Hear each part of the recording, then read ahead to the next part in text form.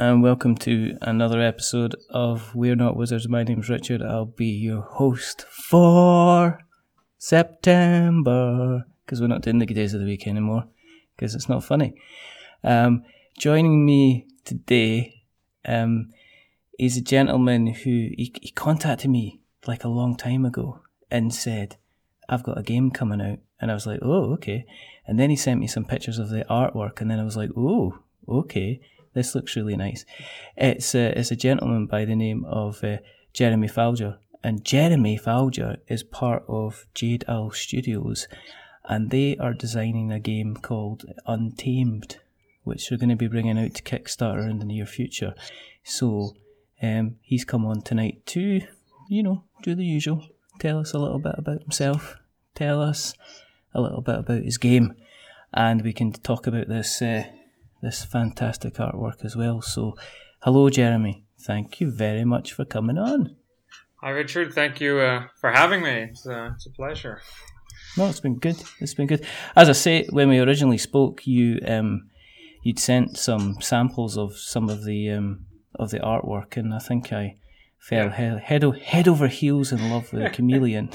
I just said, send me a picture of this, and I'm not going to put it in the show notes, guys. You're just going to have to visit the website and follow along with the campaign to find out. But I guess we should do the admin first of all. The reason that we do this is there's quite simply we want to do it for you. It's been 200 episodes. It's been about us far too long now, so it's all about you guys out there who are listening along and supporting the show and just being fantastic and wonderful and getting us where we want to be. The second reason that we do this is because, as I say, Jeremy kind of pinged us an email at magic@we'renotwizards. We had a conversation. We've both been busy, and then we said, right, let's get this done. Let's do this. And here we are doing this. So are you well, sir, first of all? I know you're very busy all the time, but I'm well. The essay is like around the corner, and we're working very hard to prep that, and a lot of cool art coming in, and everything is very busy but very good. No, that's good. That's good.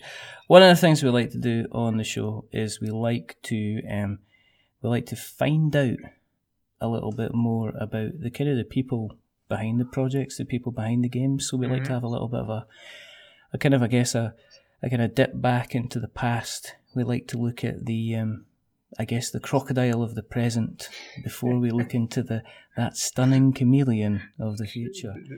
This sounds good. I like crocodiles. We have crocodiles. So do you want to tell us a little bit about your history? Kind of how you how you got involved in kind of the hobby, first of all, I guess. Right. So, I've always been a gamer, I guess, but we got a Super Nintendo way back then, and then that was the end of me ever playing outside or being outside. So, great move, parents. But no, like literally, it was. But What's your favorite game, the Super Nintendo? Because I'm a child of the Super Nintendo as well. So. Yeah, right. I mean, probably one of the best consoles ever made. I would say Zelda: Link to the Past. Yep. I mean, I actually couldn't really finish it at the time, so we had our babysitter always play it for us, but it still felt like we were doing it. So because I think we were slightly too young or whatever. But you've made me feel really old, because I started playing the Super Nintendo when I was about 16. Oh, sorry.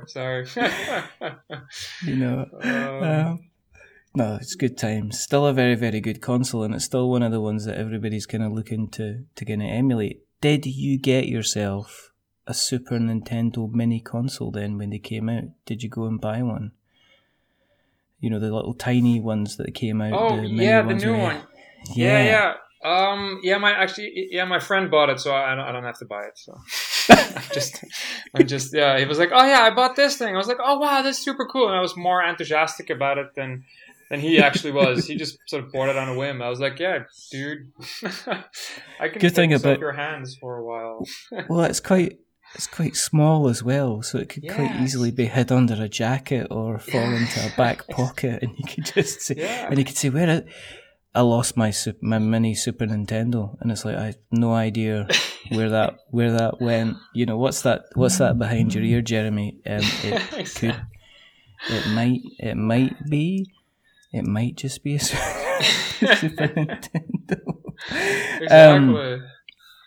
But so did you jump from the Super Nintendo? Did you stay with Nintendo then, or did you go PlayStation wise, or did you stay on the kind of the GameCube N64 route, or? Yeah, we definitely stayed on the Nintendo route.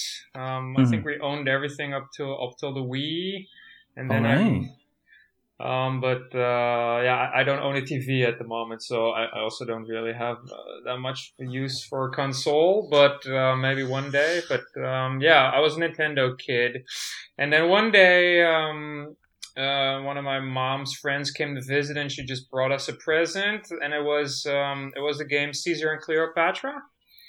Oh yeah. And like one of the old 2-player Cosmos games, and I don't know, I just devoured it. I think we played it like 10 times on the day we got it, and then another 10 times in the following weekend. And of course it had a little booklet in it, like a little a catalog of all the other games they were making in Holland, or like the company was localizing. They were mostly like German Euro games and stuff. But I just started buying all of those, and I became obsessed. And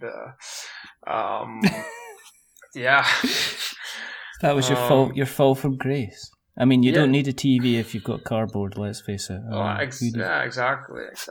And it's like something just appealed to me, like because we'd always play like the classics and of course, like the Monopoly and the Rummy Cub and all of that stuff. And we would spend many rainy days in our caravan in Luxembourg with the family because it always rained in that place, so we were stuck playing board games. But at a certain, At a certain point, you're, I don't know, done just rolling and moving.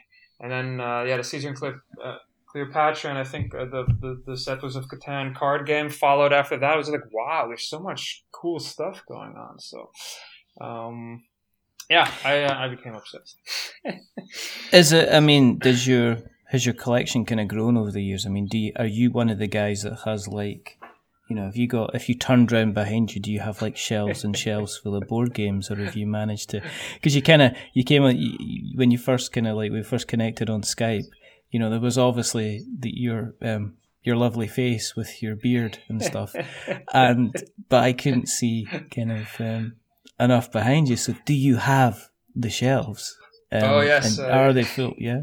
I was sitting if I would have been at a 90-degree angle the other way, you would have seen my shelf. Although at the moment the shelving space is slightly at a premium because the city in Holland I'm living in is it's not cheap, so we don't have many shelves. I have most of my collection in my dad's place. All right, okay. My whole room there is basically just my game storage, and he always breaks his neck when he has to go in there for something because he's falling over like an old copy of something. I bought an Essen like 15 years ago or something.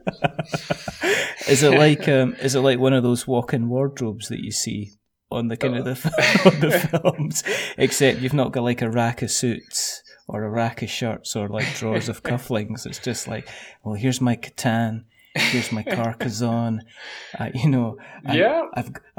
got my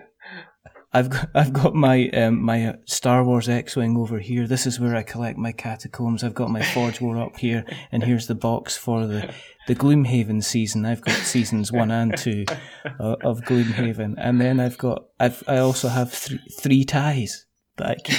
What's that? That's just in case I have meetings to kind of get my hobby. But I do use them to dust the board games when I'm not kind of using them.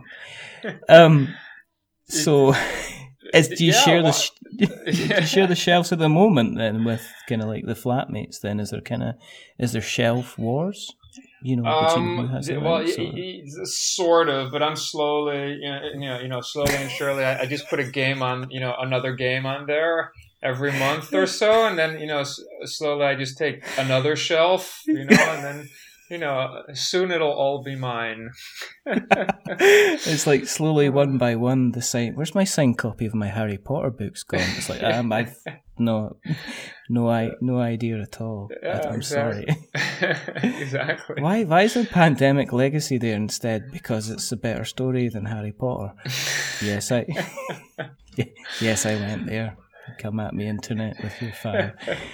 It's a good thing I'm wearing headphones. I think my girlfriend would kill me if she said Pandemic Legacy has a better story than Harry Potter. I'm looking at her now. She has a very strange look on her face. Well, I'm at this moment. I am glad that you're at least a plane flight away. Right, yeah, definitely. I do know there's regular flights between Amsterdam airport and Edinburgh, so you're not that far away if she got really, really angry. But all I'll just say is get over it. It's one of these things. We'll see what happens. We'll see what lasts longer, Pandemic Legacy or Harry Potter. I'm willing to place a bet. So. You're obviously building up the collection, you're getting really, really involved in the hobby. Did you go to like game clubs and things like that when you were, as your collection kind of grew?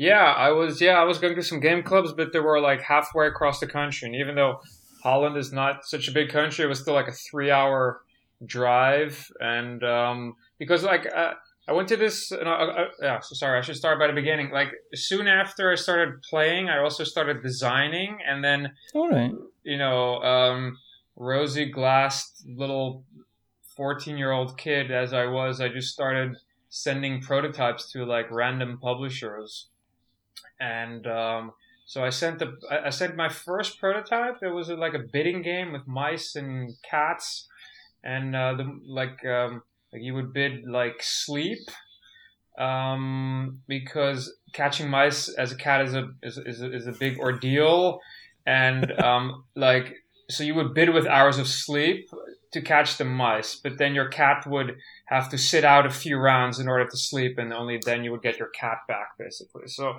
I don't know. It was probably not the best design, but at the time, I, of course, thought it was amazing. So I was just sending it to random publishers. And one publisher, Ravensburg, or the Dutch company headquarters. Yeah, they replied with a very sort of nice email, and they said, well, this looks sort of interesting, but maybe we should play test it first with our normal group. And it turned out to be like a game club all the way up, for me in the north, because I was all the way in the south of Holland, basically in Belgium. But so my dad, he agreed to drive me 3 hours north one way to test this game of mine with these guys from the game club who I've never seen before. And they turned out to be, even though they were like twice my age, they turned out to be super nice. And then they, after that, they proceeded to destroy my game. But that was fine. I made some nice friends. So then, I spent most of my teenage years in a train going up north to just play games on the weekends. All right. What was the game called then? It was called Cats, with a lot of Z's at the end. And have you thought about reworking it then? I mean, I know obviously time is a great healer, but have you looked at it now and went, oh, that's actually quite bad? Or have you looked at it and went, actually, if I added that, or did you say, well, actually, Richard, I reworked it and it's now the new game Untamed that we're doing, so back off. No. That's a good question. Yeah. sometimes in the wardrobe games closet that is now my room at my dad's house, I find some old prototypes, like stuck under a copy of Catan or whatever, and then this I sort of don't remember this, but I should take a look at it again, and I'm sure I have all the rules and stuff somewhere, but actually for that particular game, I've been thinking about it on and off about how I could rework that into something a little bit more playable. But it's more playable. Yeah. What's it like getting feedback, kind of traveling all that way up for like 3 hours? And our listeners in America are going, I travel 3 hours to work every day. Right. That's nothing. Right. Tell him to dry his eyes and get on with it. But what's it like kind of playtesting for the first time and somebody kind of sitting down and kind of giving you believe obviously in the product, because otherwise you wouldn't have bothered kind of letting it get playtested in the first place. Was that quite a hard or tough experience for you at that time? Yeah, I just remember it being a very pleasant experience. Also, just because they were so nice, and they had like this ginormous attic filled with board games, right? So I was just drooling in that attic for like the first hour, and then I came here to play something. All right, so to play test the game. But they were all very nice, and even though they ripped it apart and burned it and ripped it to shreds, I think buried it in the ground and covered it with salt. Yeah. I think it was a very positive experience, just because I just learned so much from it, and I got. Yeah, it was my first forays into game design, and it just pushed me to become better and try more things, and the whole go down the whole road of designing a game that actually works. Mm-hmm, mm-hmm. So yeah, it was confronting, but it was fun, I think. Yeah. When you're designing a game, from a language point of view, do you design the game in English, or is that the primary language that you design in, or do you design it in kind of like Dutch first or German first, and then kind of translate it into English for when you're kind of doing further work down the line? Because we've spoken. The reason I'm asking is we've Mm-hmm. spoken to.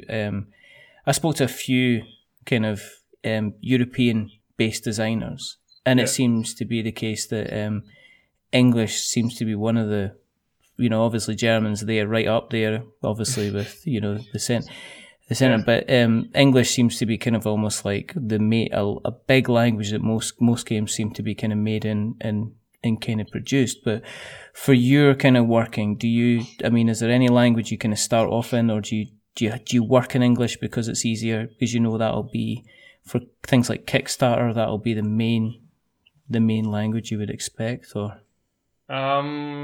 Yeah, I mainly I only work in English, but that's also because I was raised bilingually. I'm half American and half Dutch, right? So my mom my mom's from New York, and she just raised me bilingually. So like designing and thinking in English is just as basically second nature for me. So I never actually thought about doing it in Dutch, because who wants to buy a Dutch game in Dutch, except for a few Dutch people. So no, yeah. There might be a multi-million euro market that you're just throwing away. There might be. Okay. Or maybe not. I don't know. Yeah. As I say, it's just interesting, because I've been speaking to a few kind of designers who, obviously in the UK it's like, some of the people I speak to, they're lucky if they can speak any English at all, and they're kind of in the UK. Right. Myself included, us Scottish people, bless us. But it's just kind of, we've been speaking a little bit about kind of like translations and things like that. So it's just to see kind of where you kind of stepped off the mark. Yeah. So you go playtesting. Mm-hmm. You, as you say, Cats was maybe could have done a bit better than you thought he did. Where did you go next? What did you do next? Well, then I designed a few more crappy games, and they also got destroyed. And then I started studying, and my interest turned into student stuff. So I think I probably took a break from like gaming in general for about 5 years or something, and I got all the the wild young man hormone stuff out of my system, right? And then I discovered that all of my friends who had been drinking loads with me and partying till way too late into the night in the morning, they actually also turned out, oh yeah, I like Magic the Gathering. Oh yeah, I like Settlers of Catan, right? So I was like, all right, oh yeah, I forgot about that part of my past, and then I dove right back in.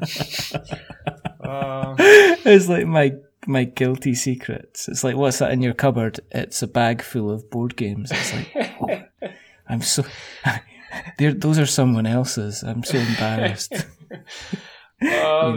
Yeah. It just wasn't in my mind, There was I moved out and started living on my own, and doing all the stupid stuff that young people do, and then and then at a certain point you've done all of that, and then you just want to sit down with people but not talk about politics or the weather all the time, so you pull out a board game, right? So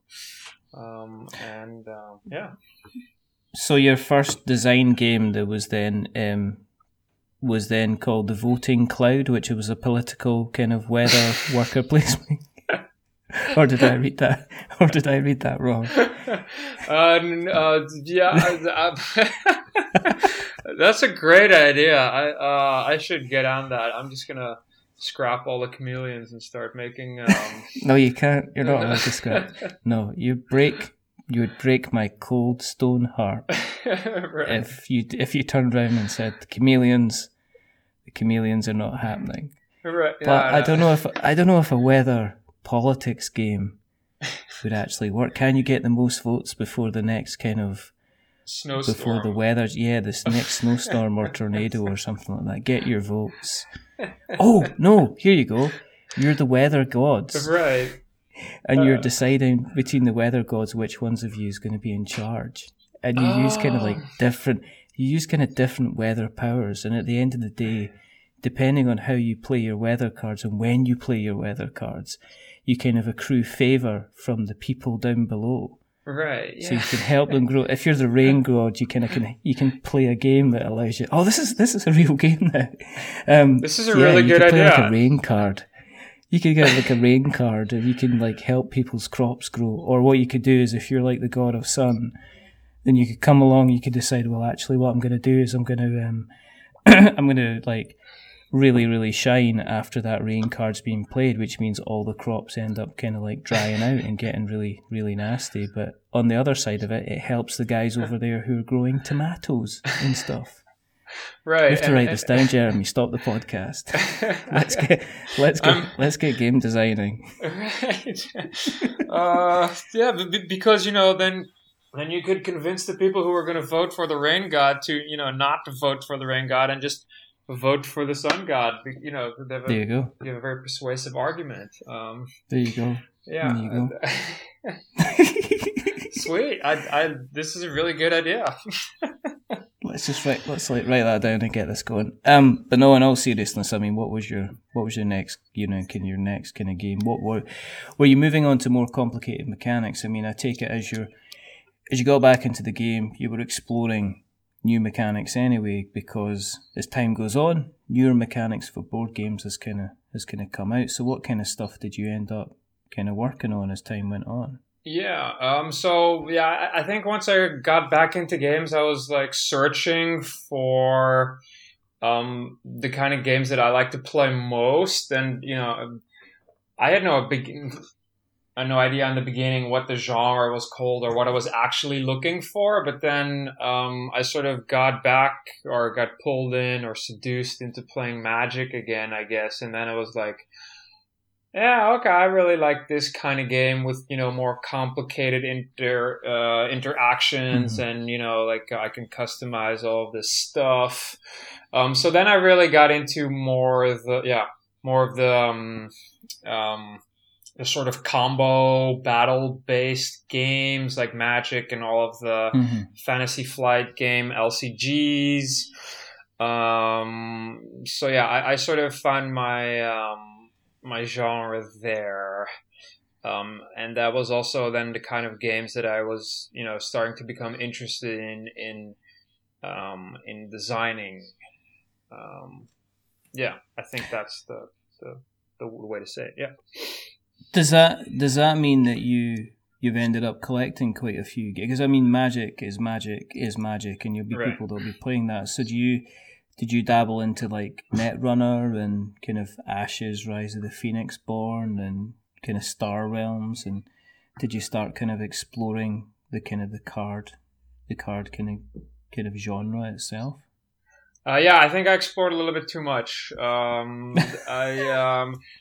now have. I think I can now probably tell you the main mechanics of probably every dead. Well, not every, but loads of dead CCGs and deck building games. And yeah, I also own quite a lot of them at the moment. I never play them. I just own them.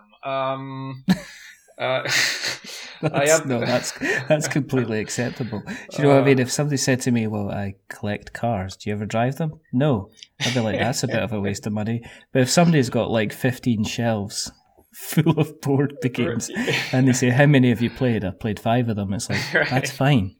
You're always in good kind of company. Did you collect them to look at the mechanics, to kind of study the mechanics, or was it a case that hey, I'm just really enjoying buying all these cards? No, yeah, it was definitely more research, I would say. Yeah, yeah, Mm-hmm. definitely. I'm just interested in all the different. I mean, I think the cool things about card games is that they're just so versatile, right? Mm-hmm. For example, a trick taking game like Wizard is just it just works. It's just fun. It's just straightforward. But you can also do some really weird stuff with card games, and then Mm. especially some of the old Decipher CCGs. They used cards as like dice and like multiple ways to use the cards as resources and stuff like that. So that was really cool, and and I'm also very lazy making prototypes. So just making a game that only had cards, and I just had to, put a piece of paper in a sleeve. That just, that's amazing, because if I have to cut like hex tiles every time, I'm gonna shoot myself really fast. So No, I get that. I think that's why a lot of first time, not first time creators, but guys that are pushing a project kind of forward into kind of development and then potential publishing. I think the kind of the easiest way forward is to go down the kind of the card route. In yeah. your journey with CCGs and kind of collecting them, Hmm. is there any ones that you kind of saw cancelled or finished off and you thought, oh, they were really, really good. If they had hit a bigger audience, they would have really grown kind of really well. Is there any ones that you feel sorry for that kind of like disappeared and are now kind of more difficult to get hold of? Yeah, yeah, definitely. Well, I mean, we're just talking about Harry Potter, right? But Yeah, I got the Dead Harry Potter CCG to play with my girlfriend, yeah. and it's actually a really good game. It's a shame it's out of print. I mean, I think the design space for it was definitely not very big, although I might be wrong. But yeah, the game itself was super straightforward and super streamlined and a lot of fun. So I got a few boxes of cards online. Hmm. But yeah, I thought the Harry Potter CCG was really good. Um, and let's see, what else do we have? Um, You're looking at your shelves now. yeah, I I am. I am. um,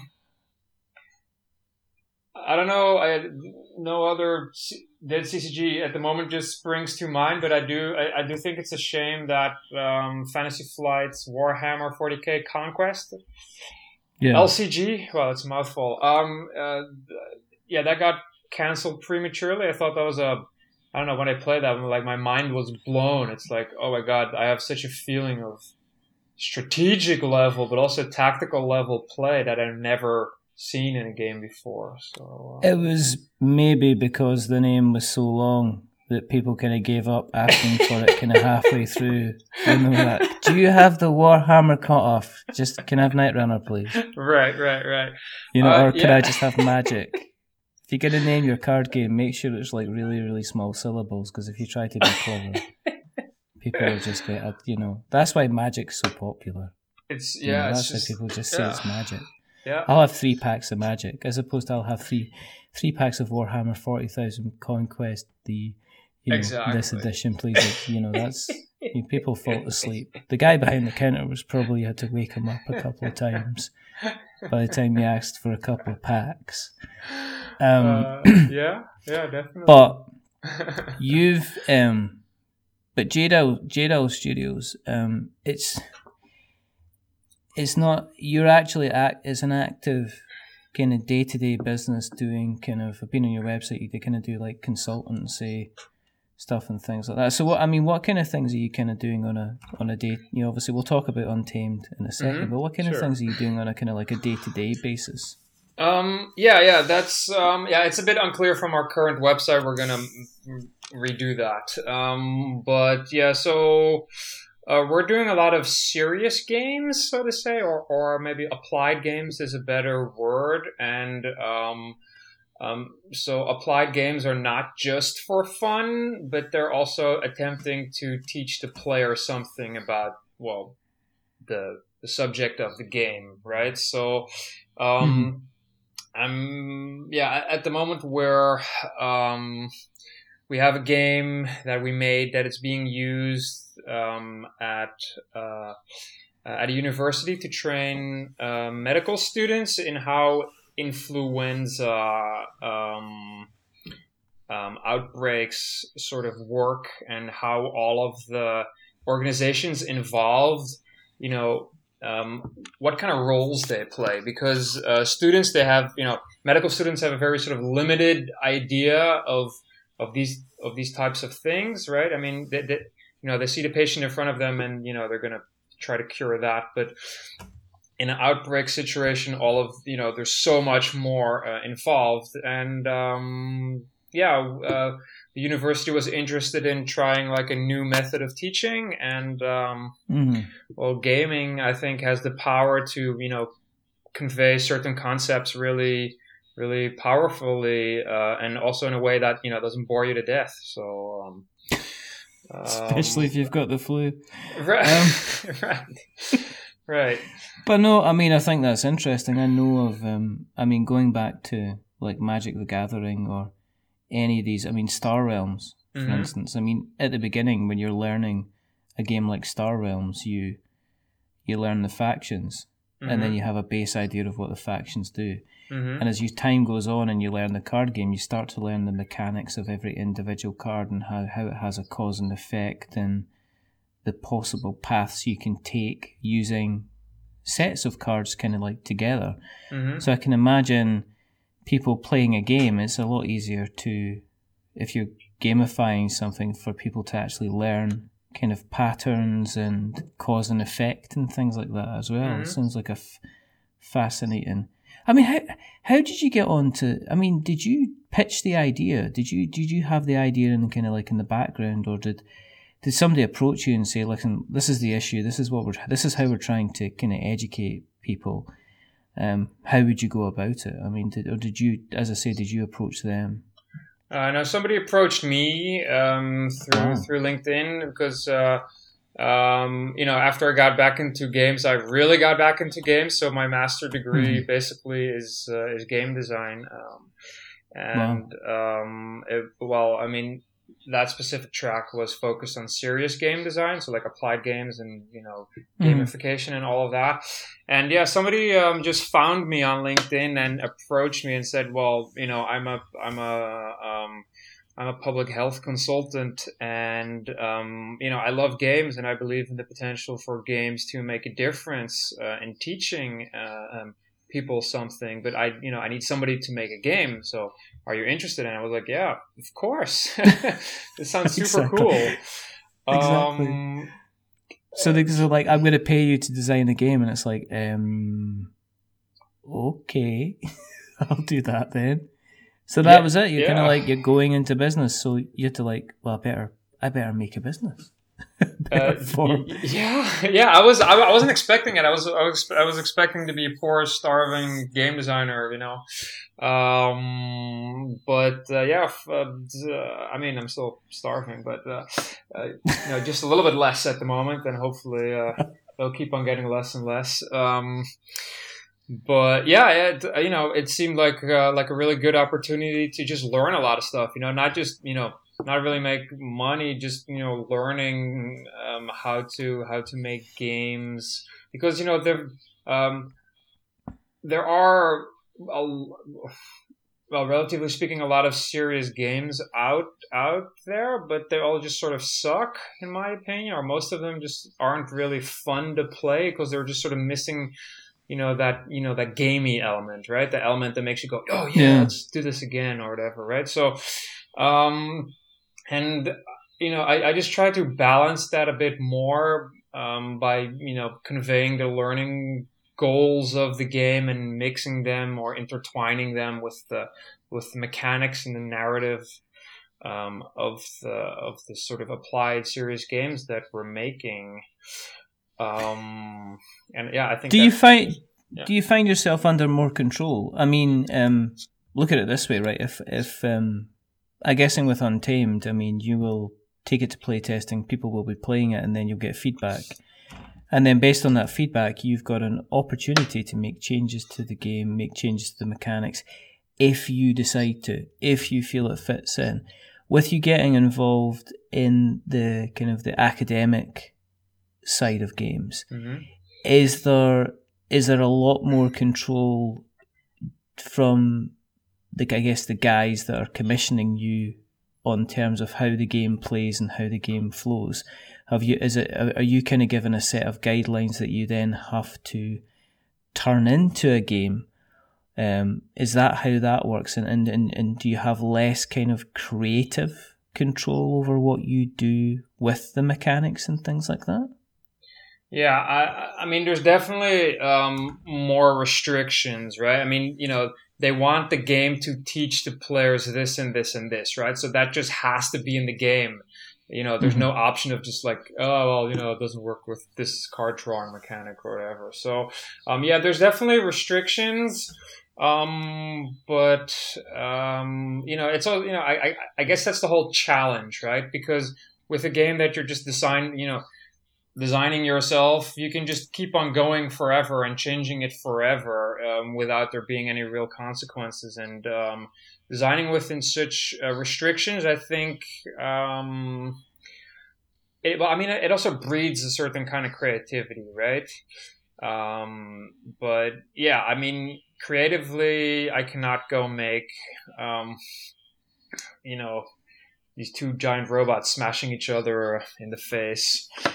Because you can't do like and the flu mutates and turns everybody into zombie flu animals, and they go around infecting everybody, and you get a gun card instead that you can use against these people. I take it you're not allowed to do that. Exactly. Although I must say that you still get a relatively large amount of freedom, because there's several I think there's several ways of implementing those learning goals, right? And I always try to sort of talk with the people who are commissioning the game and ask what they really want, because sometimes they just don't really know that well. So it's a challenge to find out which of those maybe 10 learning goals that they listed are actually the most important, and then just focus on that, and then we both wind up being happy because that's the thing they really want. How is it? How is it dealing with? Obviously, the person that you're dealing with, obviously is aware of games and is therefore that's why they brought you on board.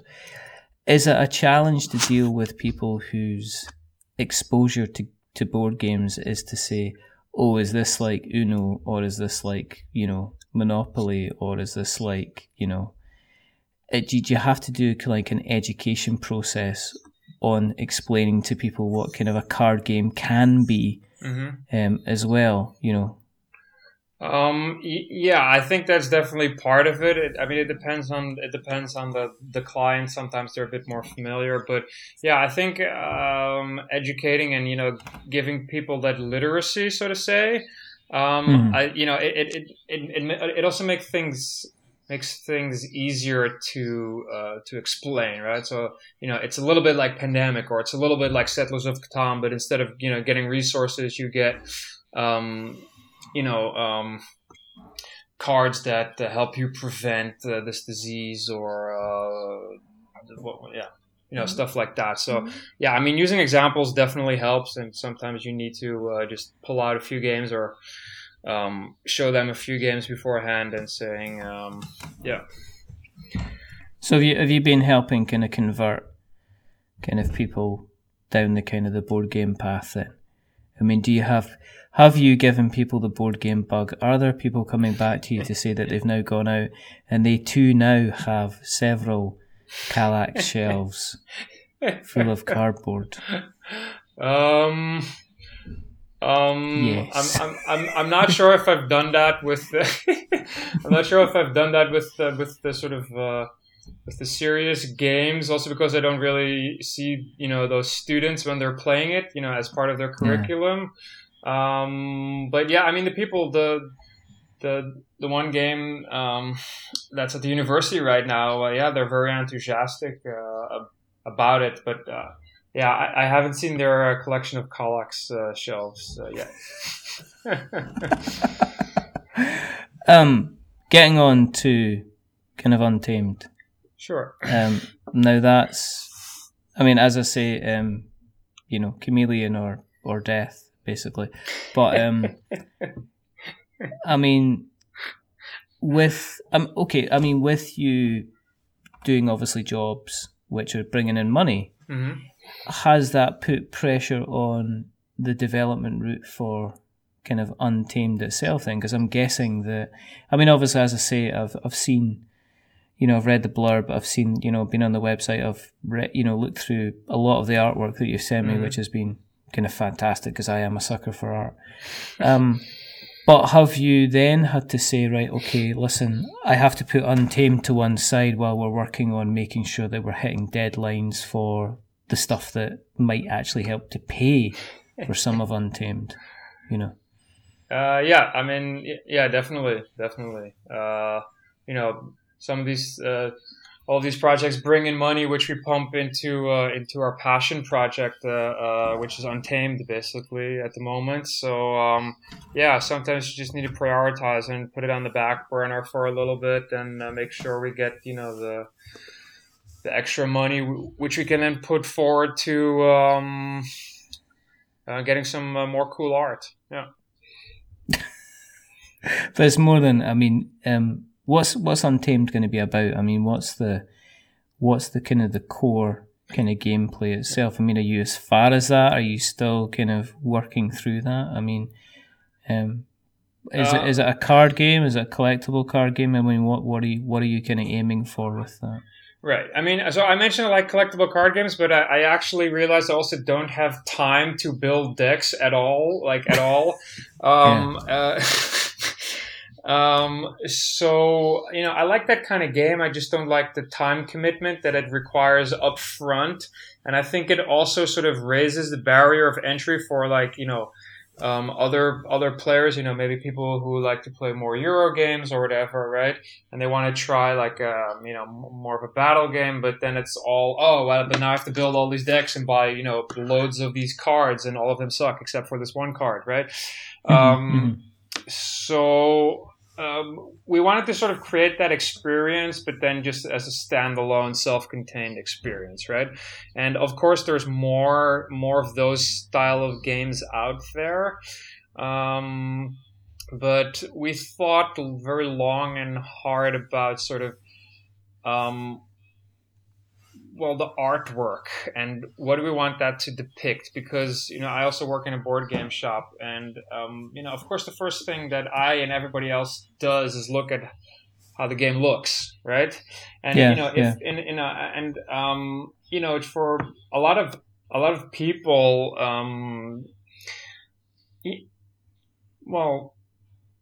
if they see like this really super hardcore, intense, high fantasy guys duking it out with like zombie limbs flying all over the place and stuff, right?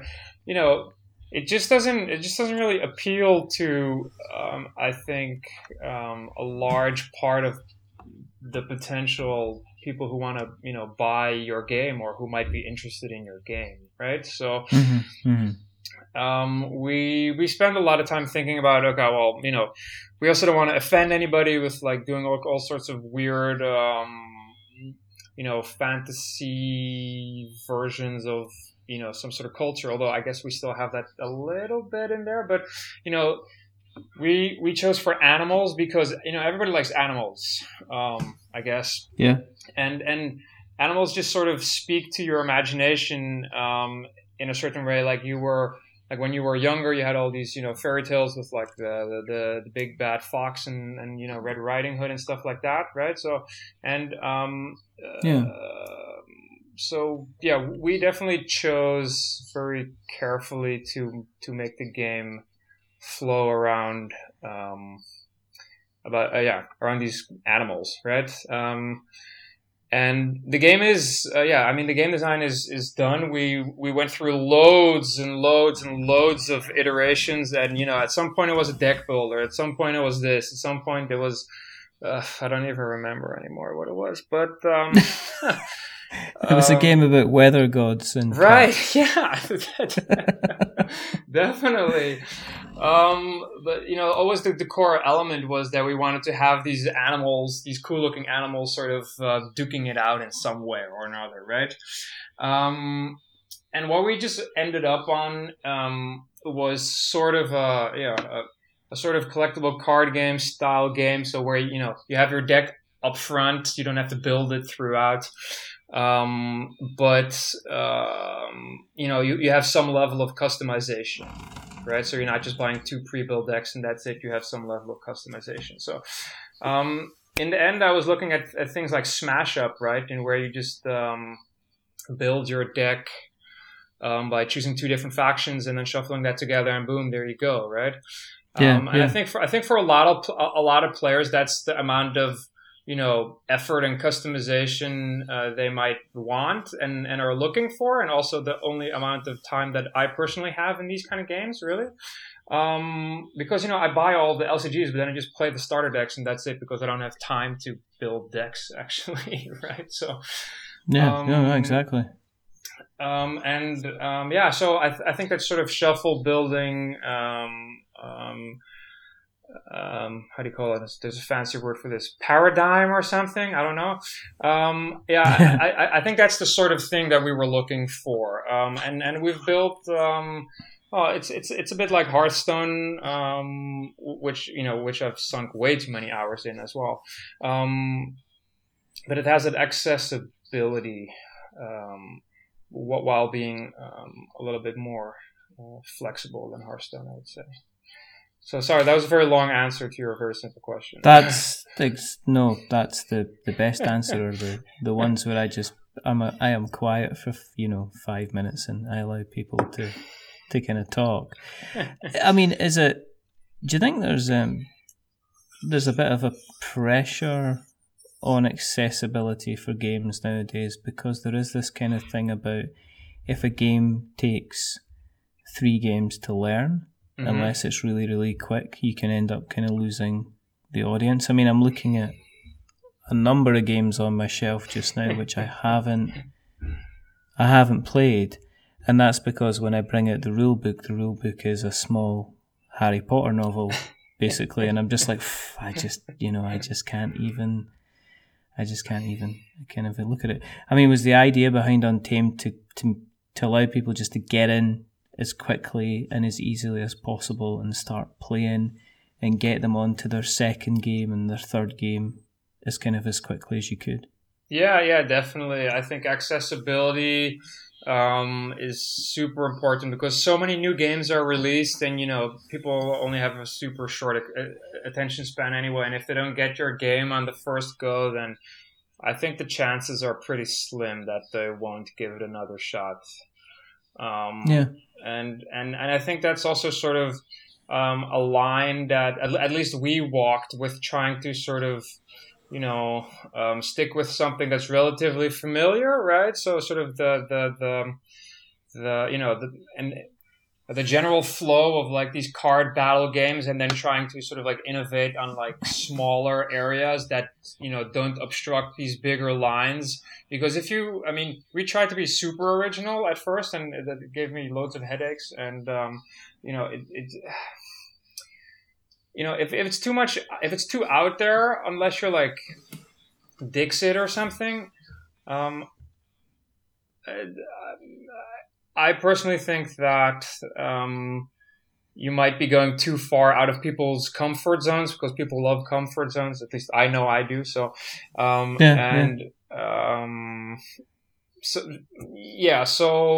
you want to push the envelope a little bit, but maybe not too much, and just lower the bar of entry of these more well-known tropes, so to say, and just make it more accessible for people. So yeah, I think accessibility, like in general, not only for Untamed, but I think accessibility is super important. Yeah.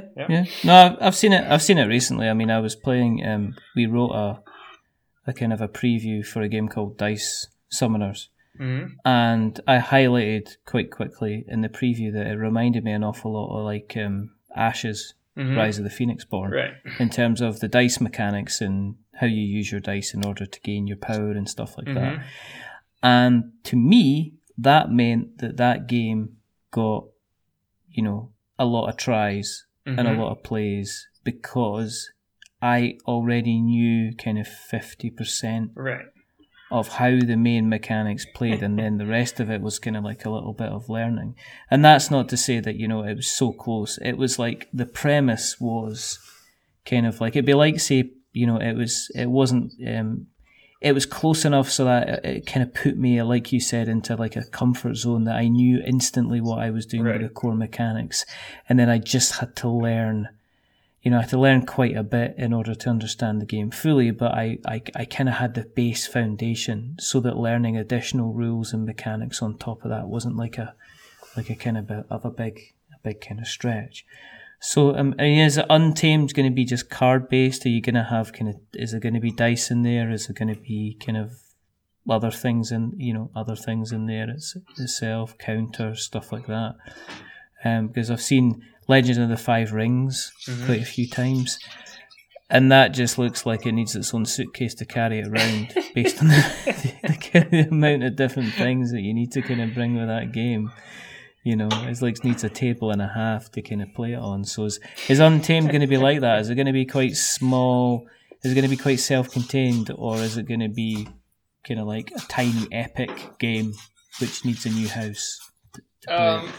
No. We're it's just going to be cards and a few tokens. There's 2 types of tokens, and that's it. So it's just cards and that. And we're also aiming for quite a small box, and like a nice price. I have to figure out and the details on that. But we're aiming for the opposite of a suitcase. So, like, I guess a fanny pack or something. I don't know. Yeah. Are you still quite far off? Because originally when we spoke, you said, okay, we're looking at probably towards tail end of the year. Yeah. Before we're considering kind of the Kickstarter side of things. Is that still the same thing, or are you tripping into kind of like 2019 now in terms of the campaign now? We're definitely looking at 2019. Yeah, because all of these other projects they came, and they took up some time, and then settling on the final rule set and all of that, it just took more time than we anticipated. And we're very eager to get the game out, right? But it has to be good, and we don't want to rush it. So I would say we're looking at a early 2019 release, probably like the first quarter. Although I don't, if it's going to be second quarter, I won't be that surprised either. Cool. So, if they want to keep an eye on things, then the best thing to do is, we'll give some links to the people. I have a question though for you, Jeremy. Mm-hmm. Okay. Yeah. You basically cat flu has broken out, the worst kind of cat flu, and what happens is that basically if people are bitten by cats, they turn into zombies, and thus the cat flu gets spread. You are one of the last survivors, and you've made your way by hook and by crook and by bicycle in many ways to the city of Delft, and you happen you're dodging cats left, right, and centre. It's a real place. I've been there. You're dodging cats left, right, and centre, avoiding the bites, but you scoot down an alleyway, and there's an open door, and the cats are getting closer, and you jump into the door. You shut the door behind you, and when you turn around, you find that you have actually ended up in a huge board game emporium. Yeah. Now, there's every single type of board game available. There's first editions, there's second editions, there's rare games, there's new games, there's expansions aplenty, and in the middle of the floor, the shop floor, there's a cart, a little kind of trolley that has 4 wheels on it, pneumatic wheels, and it's got a nice strong handle, and you can put your stuff in there. But more importantly, you've got the option to take 3 board games with you. Right. Any board games at all, before the cats come in and attack like cats do. Because if cats were frogs, we'd be using flamethrowers against them. I'm just saying. What 3 board games do you take with you, Jeremy? What 3? Any games at all? So the first game I'm taking is definitely a game from the Project GIF series. It's a series of very abstract games, and even though I could never probably design anything like that, but I think they're just so cool. So I would definitely take one of those. Although choosing which one is probably impossible. I'm looking at Yinch right now, so maybe I would just take Yinch with me. Okay. And let's see. I guess I would take. Yeah, I guess I would take Magic, because assuming I'm one of the few people left on Earth, nobody's going to be bothering me about all kinds of deadlines. So I just have plenty of time to build a deck. I mean, any person that you meet, if you ask them if they want to play a game, they're going to be saying yes. Right, if that's communities, or whether you meet one person by themselves or you wander into caravans of people, the answer to the question is always going to be yes. I would like to play that lovely board game with you. So are you taking all of Magic with you? That's quite a lot. That's a lot. Okay, well, maybe not all of it, because I still want room for the last game. So. Oh, you're always going to have room for the last game. Okay. There'll always be room for the last game. It's the rules. All What's right. the last game, Jeremy? The last game is probably El Grande. Oh. Yeah. Okay. Yeah, I think. I love Wolfgang Kramer's designs, and I think El Grande, after 15 years, because I've owned it for 15 years, I still really, really like it. Still not played it. Yeah. There was a gap. There was a good gap of probably about 12 years, definitely. Yeah, Wow. but Wow. I recently played it, and I still really enjoy it. So yeah. Excellent. So you pack your games into the cart, trundle off down the road, and go into the distance with the cats screaming in terror. if people want to keep an eye on you on the interweb nets, Mhm. where can we find you on the interweb nets, Jeremy? Yeah, that's a good question. Yeah, we're very active on Instagram. So Okay. our Jade Owl Instagram is just Jade Owl Studios, and yeah, we're very active there. I used to be active on Twitter, but a lot. A little bit less so now, but you can find me on Twitter either under the Jade Owl Studios handle or under my own personal handle, which is Card B Conspiracy. I don't want to know. I don't want to know. People are going to think you're a Cardi B fan. You're going to get some heat from the Nicki Minaj crowd. Right. I mean, it's short for Cardboard Conspiracy, but Twitter just cuts off the last Twitter's thing, just going to cut it off. You're going to end up with Nicki Minaj fans all over you with that Cardi B thing going on. People are going to think, what you doing? Oh, you picked your side, have you? That's it. Where else can we find you? Well, don't look at our website right now. Just look at our website, like in a few weeks once it's actually, it doesn't hurt your eyes looking at it. And that's jadeowlstudios.com. And also playuntamed.com. That's, the page specifically for the game. That, that's probably the more interesting page to look at. That's most of the social media that I do. I'm just too busy and too tired to spend time on lots of social media. So what we'll do is we'll make sure that we put all the links in the show notes so that we have notes to show. The other thing is, Jeremy, is when the game is going to be launching, will you come back on and talk some more about it, please? Oh, yes. Yeah, I would love to. I've definitely enjoyed myself. And I would love to talk about the game and with you a little bit more. Yeah, please. Cool. Excellent. If you want to keep an eye on what we're up to, and thank you again for listening tonight, you can find us on our website, which is we'renotwizards.com. We're on Twitter, which is We're Not Wizards. We're on Facebook, which is We're Not Wizards. We're on Instagram. Guess what? It's We're Not Wizards. You can find us on our blog, which we do kind of previews and thought pieces, and we're always interested in people who are going to be writing things for us. So if you fancy stretching those writing muscles, then get in contact at magic@we'renotwizards.com, and you can get some stuff on our blog, which is we'renotwizards.blogspot.com. You can find us on places like YouTube. You can find us on places like Tumblr. I have no idea what Tumblr is. Apparently it's really, really funny, and there is some really funny, and there's also some really weird stuff on Tumblr as well, and we're joining all the weird stuff because that's what we do. If you are wanting to support us and fancy chucking us a buck, then Patreon.com/We're Not Wizards will find us. That helps us keep the lights on and also helps us to grow the show as well. We appreciate everybody who listens to us through the various kind of podcast places like Stitcher and Spreaker and Acast and Player FM and all these wonderful places.